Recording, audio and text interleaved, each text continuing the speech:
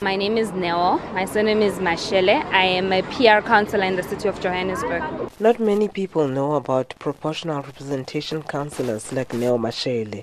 Unlike white councillors who interface with communities, PR councillors are more concerned with the behind-the-scenes work, as Mashele explains. You know, there's manifestos. So whatever manifesto has been adopted is to make sure that things are happening properly and that service delivery as per manifesto is happening on time. In the local government elections coming up on August 3rd, there will be 2 or 3 ballot papers depending on the kind of municipality you're voting in. In a metropolitan area, there will be 2 ballots, one for a ward councillor and one for a PR councillor. In a local council with wards, there will be 3 for a ward councillor, for a party for the local council, and for a party for the district council.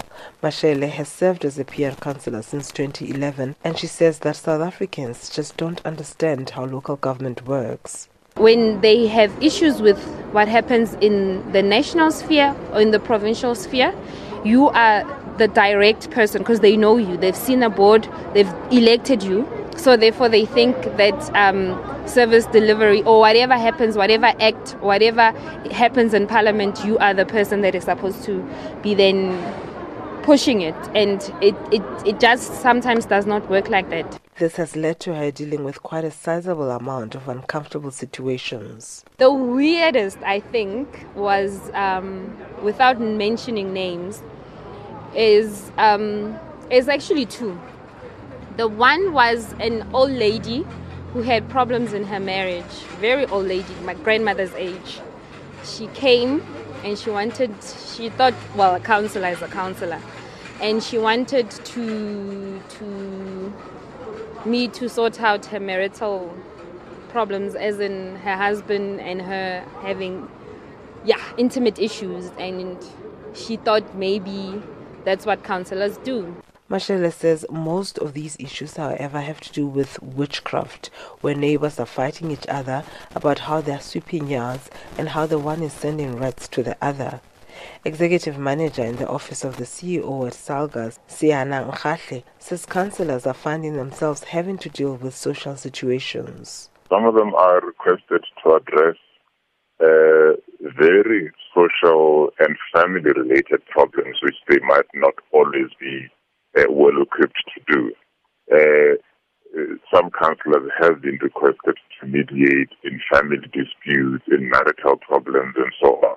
So, with the best intentions, if they are not particularly well-equipped, it creates a problem. But as a leader, you have to do what you have to do and try the best that you can. Nkhahle is, however, more concerned about performance management in terms of service delivery, saying that political parties are not making strides holding their candidates to account, and this is the weakness in the system. Ensuring that the commitments that are made either by selves individually or collectively at the council level are delivered upon. This is a system that is implemented quite well in administrative levels in terms of performance management systems.